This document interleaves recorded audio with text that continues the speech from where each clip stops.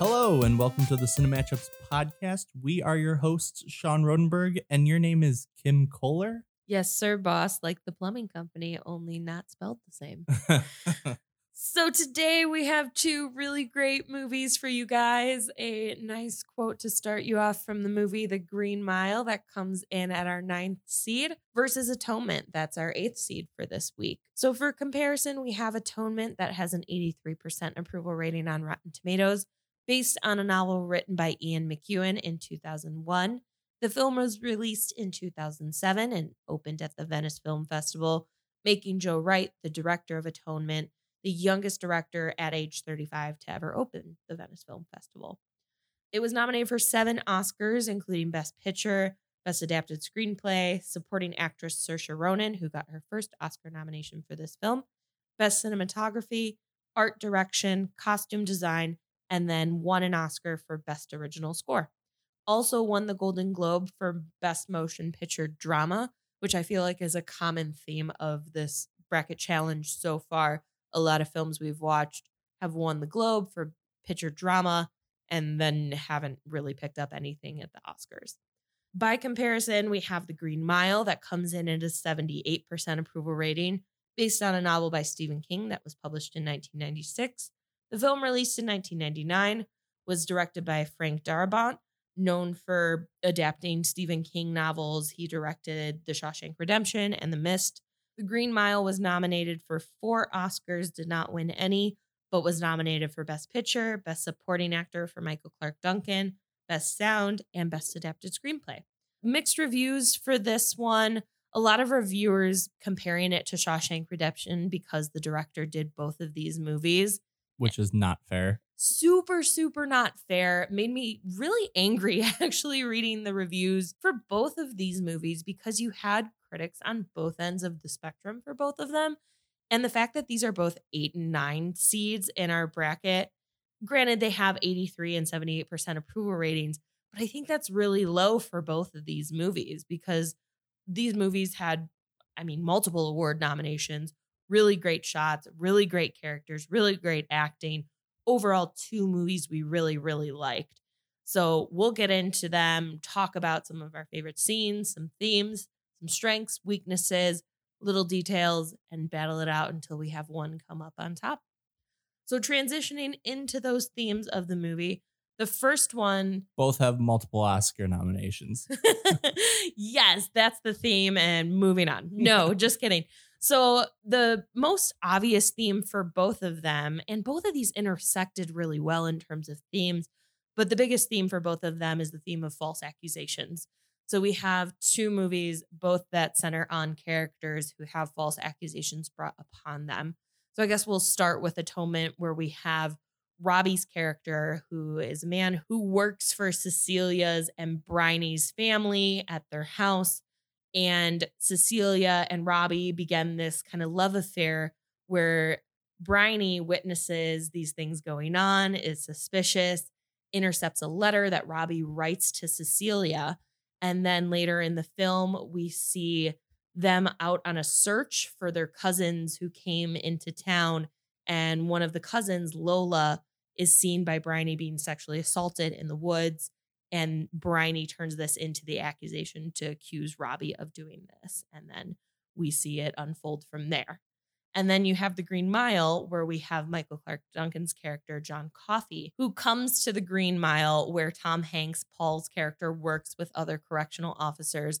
And the Green Mile is basically death row for these inmates that are up for execution.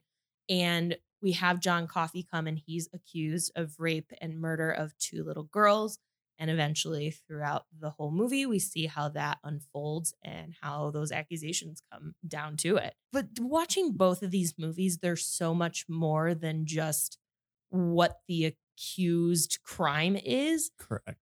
These movies could have easily been turned into whodunits. Yes. And both of them did not feel that way. Especially Atonement, right? Because all of the characters, when this sexual assault happens, they're all wearing suits. So it really could be like a who in the suit did it? And basically you could just take every single male character and be like, these are all the people that did it. Let's find out who it was. And really, like you said, turn it into a who done it. But I really love the way these two films actually did it.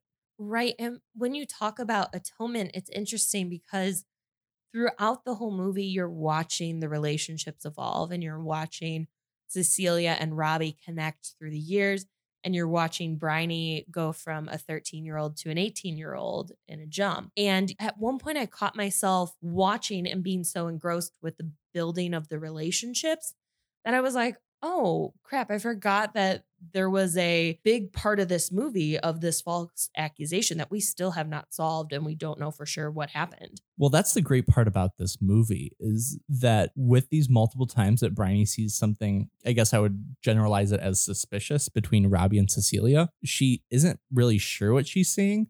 And they make sure that they go through the scene twice to show you what Bryony thinks and then what's actually happening between Robbie and Cecilia. You're watching this love grow, but Bryony is just seeing like this creepy dude that she even calls when she's talking to Lola a sex maniac because she like intercepts this note. She reads this note. And I think the way they show these scenes twice makes it that much stronger where you start to doubt what Bryony actually saw once the sexual assault happens because she seems so adamant that it is Robbie. And you know from watching these scenes like double play out that she is not actually knowing what she's seeing. And talking about Bryony too, the interesting thing when you're saying how those cutaways to what's actually happening versus Bryony's perceptions clue you in onto what the actual relationship is between Cecilia and Robbie. What's funny is I was watching this movie and I was like, am I supposed to hate this 13-year-old kid? Like I was watching it and I was like, her perceptions of this are so wrong. But at the same time, she's 13. And Robbie says it later in the film when she's 18 and comes to talk to him and Cecilia and says, how old do you have to be before you know the difference between right and wrong? And that put it back into my head of, oh shit, like how old does she have to be before I can be angry at her for lying? Well, let's stay with this topic because I actually find it interesting because she is apparently not old enough to realize that faking a drowning is not a joke. There's this whole scene where she looks at Robbie and They're at like a lake or something lake, like that. And she's swimming. yeah. Well, she's not even swimming yet. She's just kind of sitting on the side. And she says, if I jumped in, you'd save me, right? And Robbie said, yeah, absolutely. So she jumps in and he saves her and pulls her up. And she's like, oh, hooray, you saved me. You saved me. She's this little 13-year-old girl. You saved me. Look what you did. And he brings her out and he kind of yells at her about like, this isn't a game. This is your life. That drowning is very serious. And at that point, I'm with you where I don't know if I can be angry at this person because they don't even realize that drowning is serious. Or can you be angry at them because this girl is more manipulative and self-centered? Or is it because she's lonely and lives in this giant house where she only seemingly has her sister and Robbie to really talk to because the mom is super detached from all of them? The brother comes around once in a while and she doesn't really have a lot of connections. So the whole movie, you're almost wondering who to root for. You want everyone to have a happy ending, I think, in this movie.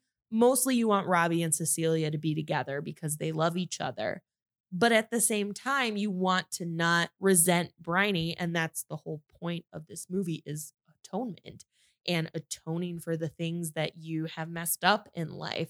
But it is at what point is she old enough to know to not wrongly accuse someone of such a heinous crime? I think just in general, the realisticness of it is that's a tough thing to ask a 13-year-old who says that she saw a sexual assault and someone says, well, who did it? And she doesn't know. Could you believe if a 13-year-old came up to you and was like, I saw a sexual assault and you said, who did it? And they were like, I don't know. You'd be like, what do you mean you don't know? You saw it. So I think there's also. But they asked her that, did you see it or did you know? Do you know it was him? Did you see him? Or do you think it was him? And she said, like, I saw him.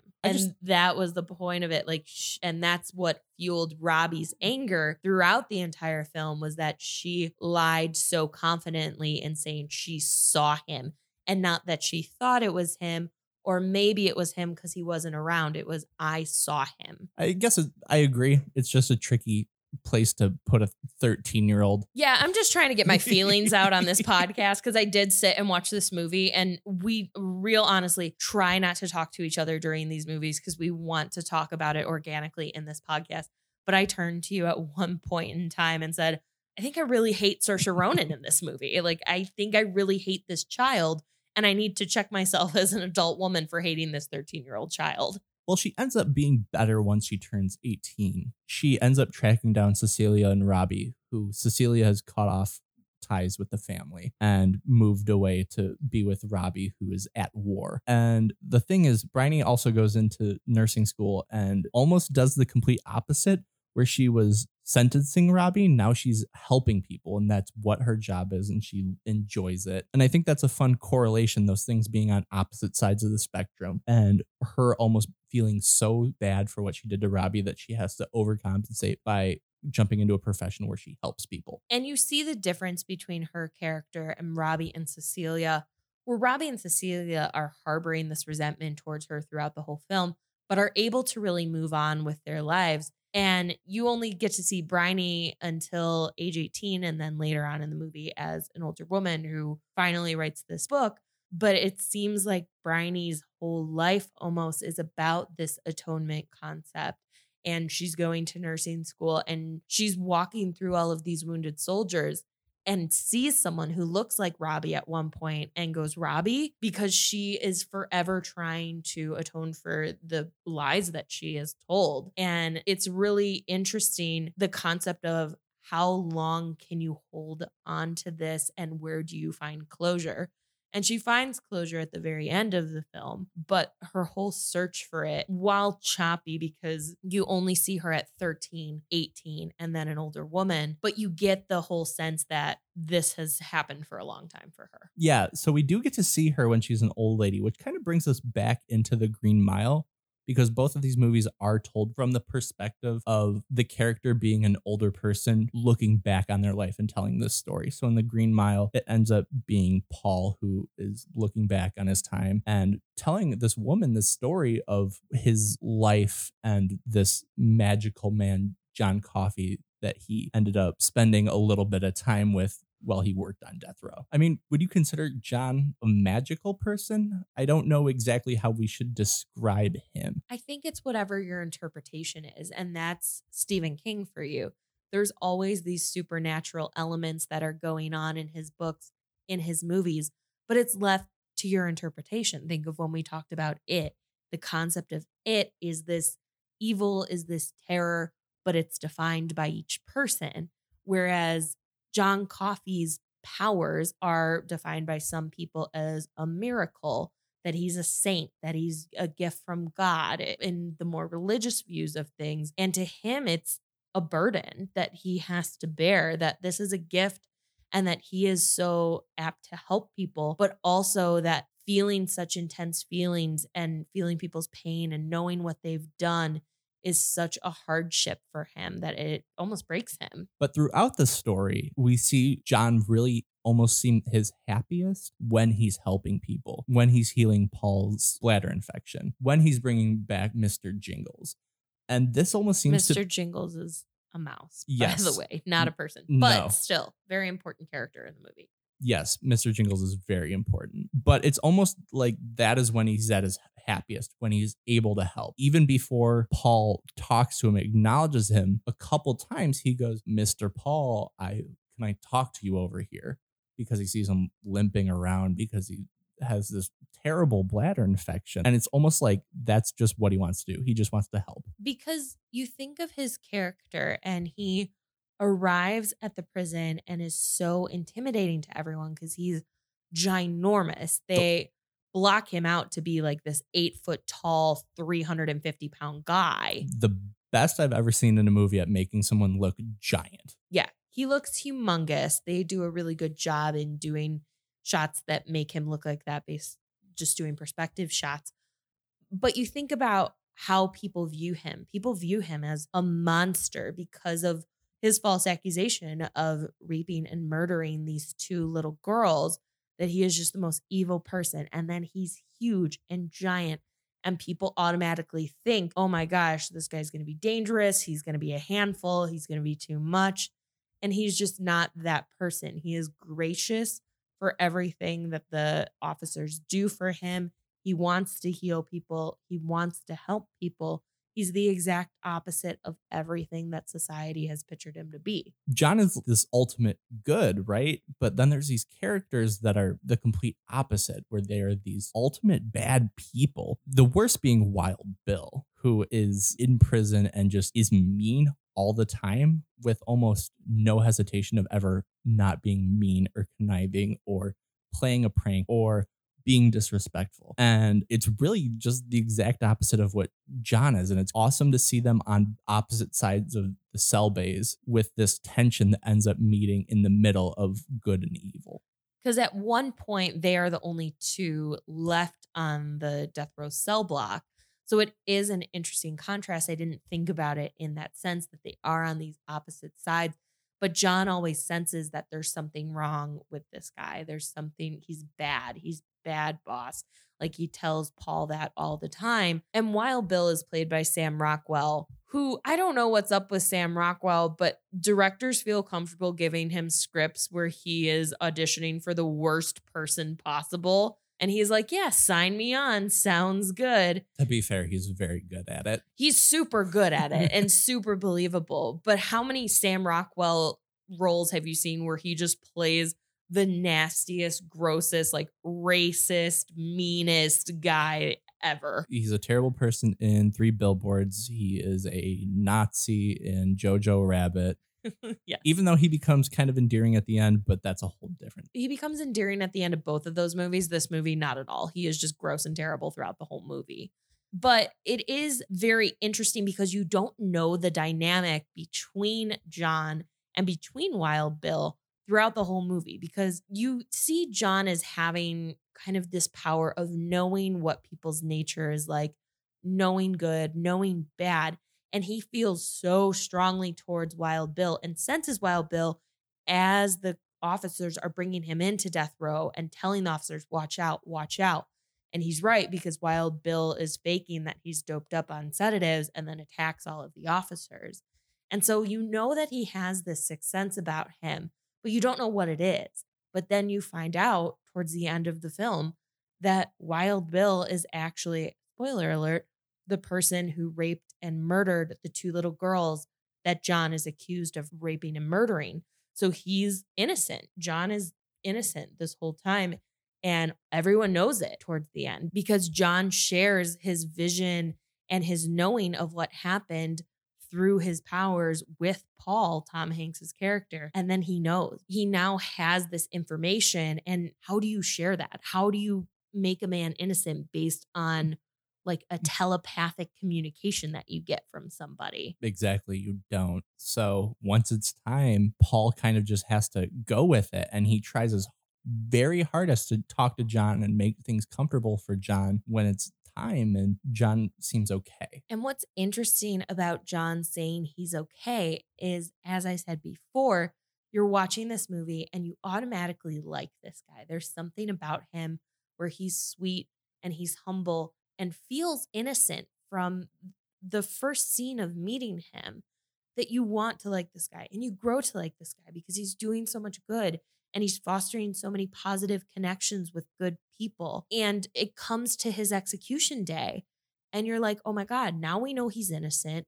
He's a good-hearted person. He just healed the warden's wife from cancer. And I want this guy to escape. I want Paul and all the other officers to take him in a car and drive him somewhere. And then Paul has this scene with John where he asks, what can I do for you? What do I do? How do I help you? And John explains to him about all of the pain he feels from feeling other people's pain and about all of the things he knows and how distressing it is to him. And how just ending it and letting him watch one movie because he's never watched a flick and that's all he wants would make him feel better. And it's almost like he's reaching out of the screen and telling the audience that it's okay. It's like I felt John's character telling me it's okay. I'm going to go now and I feel okay about that. it really hits so hard. And I think one of the other reasons that that scene specifically hits you kind of in your core is you know all this stuff about John. And once it comes time to for him to get the chair, he walks into this room and the first thing you hear is make sure you kill him twice. Yeah, from the parents of the little girls who were murdered. And I And watched that and I wanted to just yell at the screen, like, shut the fuck up. You have no idea. But then you're like, oh, well, they don't. They don't know. And they'll never know. And there's never going to be that closure for them. And it's like you're taking away from this guy's moment. And you have John coming into that room and telling the officers, I can feel everybody's hate on me. I can feel it. It feels bad. And they do a great job of making you feel it as the person watching. They have the camera on the audience from the door that they walk through. You see it. You can feel everyone staring daggers at you. So they do a really good job of that. And that just further makes this scene amazing. And at this point in time, this is the third execution we've seen in this movie and the most crowded execution we've seen in this movie. There's a ton of people at this public execution. So it is overwhelming because there are a lot of people and you feel that hatred. But then he sits down and says that to the officers that I can feel their hatred. I can feel all of this. And Brutus, one of the other correctional officers, looks at him and says, we don't hate you, John. Just feel us. And it's all of the officers who have been with him for the whole time in death row that stand around him and evoke such an emotional response. By the end of it, every one of the officers is crying because they've built such a connection to this man and have watched him heal so many things. He brought back to life Mr. Jingles. That was the first time they all witnessed it. And then he healed the warden's wife. And you saw all of his powers and how sad it was at the end for him to go. But it was this moment of closure.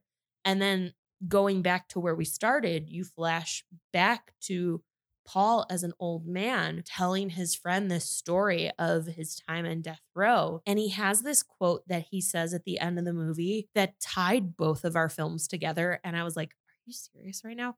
So he says to his friend after he shows her that he still has Mr. Jingles through all of these years. Who's alive. He's this little mouse who years and years into the future is still alive. And then he tells his friend that I'm 103 years old.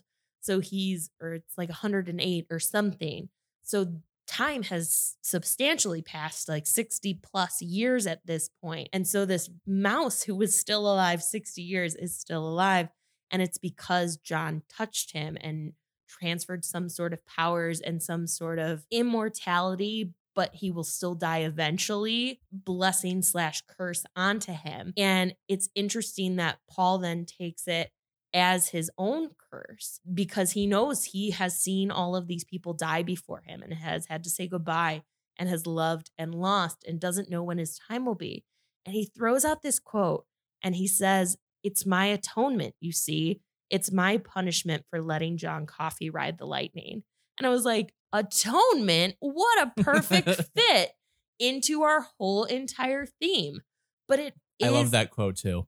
Yeah, but it is him searching for this redemption. And for him, it is walking a green mile pasture every day from the retirement community he lives in and going to see Mr. Jingles, who is still in the same cigar box that he's been in for 60 plus years. So is there anything that you didn't like about this movie? It was so hard because this movie made me feel things and made me cry and made me laugh and made me connect with the characters. And it was so nitpicky to find a dislike. But again, as much as we try not to talk to each other, there is one scene that happened that I looked at you and I was like, okay, that's ridiculous.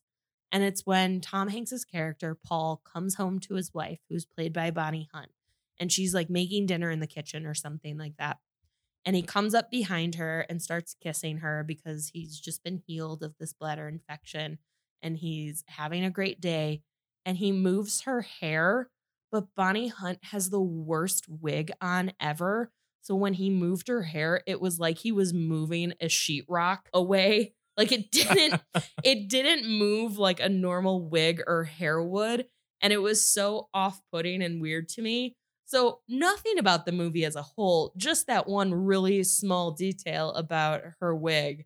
That was the only thing I disliked because I absolutely adored this movie. That's more than I have, but I guess I could nitpick if I really wanted to. And I guess my nitpick would be, wouldn't they end up just beating Wild Bill after all of his shenanigans?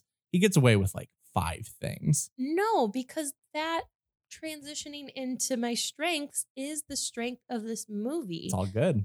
Is that all of these characters are so good, and not just good in terms of acting, but all of these officers. Paul has built a death row, Green Mile subsection of this prison into humanizing everybody and remembering that everyone is people. So even Wild Bill, who spits on them and spits a moon pie in their face and threatens to throw shit on them, Pees on and them. pees on them and yells at them and says racist things to them and mean things to them, they still, although they put him in solitary a few times, which is problematic, but they still try and treat him like a human being because they know that everyone there deserves that, to be treated like a human being. And that's what they spend a lot of the movie teaching Percy, kind of the new correctional officer on board, about what is right and what is wrong. Because Percy is very much us versus them. And these guys did something wrong and they should pay for it. And we should kill their pets and we should not give them food or not give them drinks and treat them like animals. And it's interesting watching the officers battle with his dynamic personality and trying to kind of fix that thought process. And it's always something, personally, me, someone who's worked in the prison system before, it's always been an argument of, can empathy be taught? Can you teach it, or is it just your nature? And Percy, I feel like, is a character that could not be taught to be empathetic towards other people's suffering or towards other people's situations, because he just saw the bad in it and that they deserve to be punished. But the interesting thing about Percy's character is bad things ended up happening to Percy because of how shitty of a person he was. So then I got caught in this cyclical cycle of, wait, but does Percy deserve that because he's being bad? Or am I just adopting Percy's mindset too? Well, here's the thing about Percy, and we haven't talked about him yet, and I had a couple things that I wanted to talk about with Percy. Watching this movie, he reminds me of another movie character, and that is Malfoy from the Harry Potter movies, books. And that is that he's a bad guy, but almost doesn't have the stomach for it. Well, you pity him a little bit because he gets in these situations where he needs to step up his game and be more bite and less bark, where Wild Bill comes in and is attacking the other officers. And Paul has a gun ready to shoot Wild Bill and says, Percy, hit him, do something, do something. And Percy just stands there and doesn't do anything. And then you have another scenario where Wild Bill grabs Percy and then Percy pees himself. And it's these moments where you should feel bad for him because he is just puny and he is scared and he's not equipped for this job. And you should feel bad for him, but you also don't because he's such a shithead. Yeah. He also made one of the inmates' deaths awful. And after that, I was kind of okay with anything negative that happened to him. But yeah, Percy kind of sucks. He does. So my strengths for this movie, The Green Mile, is everything. I really liked just everything about it. I couldn't find a weakness. It's all good. The characters are good. The acting's good. The story's good. It's engaging. The 3 hours fly by. I think that's very important in long movies. It is important, and the length of this movie is so important, especially after reading those reviews. I'm glad you brought up the length because it was something I wanted to talk about here, because I was so enraged by these reviews that were saying, oh, it's just 3 hours. That's too long. It dragged out. It didn't do blah, blah, blah. The plot dragged out. Absolutely not. It was so smartly paced, in my opinion. You have the first hour of the film that is just an introduction to all of these characters and building up all of these characters. And you don't even get to the supernatural healing element of the movie until after an hour in. And then you get into that, and then you get into kind of the conclusion that all these characters face. And so, reading these reviews, it was interesting because reading Roger Ebert's review, he gave this movie a glowing review and absolutely loved it, and equated the passing of time in this movie to how slowly time passes in the prison system. And it was something that I didn't think about when watching that movie. But now it does make sense that these guys are on death row. They're awaiting their final moment and they don't know when it's going to come. They don't go into the Green Mile and have a set date of this is the day you're going to die. They just let them know, like, hey, it's a few days away. What can we do for you? So the length of this movie really helped you connect to all of these characters, but also get a sense of the passing of time and how time weighs on the soul. And I thought that the 3 hours did fly by. And so if you're thinking about not seeing this movie because it's 3 hours and 9 minutes long, give it a watch because it really does fly by. Before we knew it, it was almost over. And it is insanely, insanely good and gives you time to really connect to all of those characters. You want to hop on over to Atonement? Let's do it. Strengths and weaknesses. What's your strength? Saoirse Ronan, despite me hating her character, she was a very well acted 13-year-old and really compelled me to want to watch her more, even though I was seething at the very thought of her being on screen. She was a very convincing younger girl, but also had a lot of depth to her. And so I just thought she did a good job. And also the score was my strength. It won an Oscar. But the score is really cool in this movie because so much of this false accusation theme is centered around this letter that Robbie types in a typewriter. And Saoirse Ronan's character, Bryony, is a playwright at a young age, and she types up plays and types up books and things like that. So a lot of this movie is based on the typewriter and based on typing. So what the score did was they integrated those typing sounds into the score, which I've never seen done before like that. It was really, really cool. It was the most amazing thing I've heard. I was so happy to hear it. The first time I heard it, I was like, oh, that's cool. But then they layered it throughout the entire movie. And I was like, I love that they hit this really hard because it was very important for them to hit this really hard. My strengths are, I also put acting, but I put a different actor. I put James McAvoy because he was very good in this. He was charming and funny, but also angry when he had to be, and also very serious when he was in these war scenes. And I thought he just did a great job of being the lead of this movie. And one of the best known scenes of this movie, and one of the scenes that a lot of people talk about, is a 5-minute straight no cut scene they do when they're at Dunkirk. And his staging in that scene, in particularly going back and watching it, he does an amazing job portraying all of these emotions while walking through this post-battle world and seeing all of these people who are wounded and seeing all these people who are running around drunk and this chorus who's singing and these people on this Ferris wheel. And there's so many different things going on, but you continue to pull his emotions through on the screen as he's doing this. So just the fact that this was done in one take, which I just love seeing movies that are done like that. I think they're just really fun to watch those really good shots. But seeing his emotions be so consistent through that one take was really cool to see. My other one is just the story. I liked the story. I liked that it was almost a redemption for Bryony. It was nice to see. Agreed. My one negative for this movie was that it did feel a little choppy. As I was thinking about it, I didn't know what more I wanted, but it really was like Bryony was 13 and then she was 18. And you could tell the passing of time through her because she went from being 13 to 18. Whereas Keira Knightley and Robbie, they all looked the same. So seeing them, you couldn't tell where they were. But they showed the passing of time through Bryony's character. And they showed her at 13, 18, and maybe 70 or so. And so you wondered what happened to her throughout all those times. But then I got stuck on it because I was like, does it really matter what happened to her through all those times? Because although this is a story about her trying to atone for these things, is she the central focus of this story? And I don't think she is.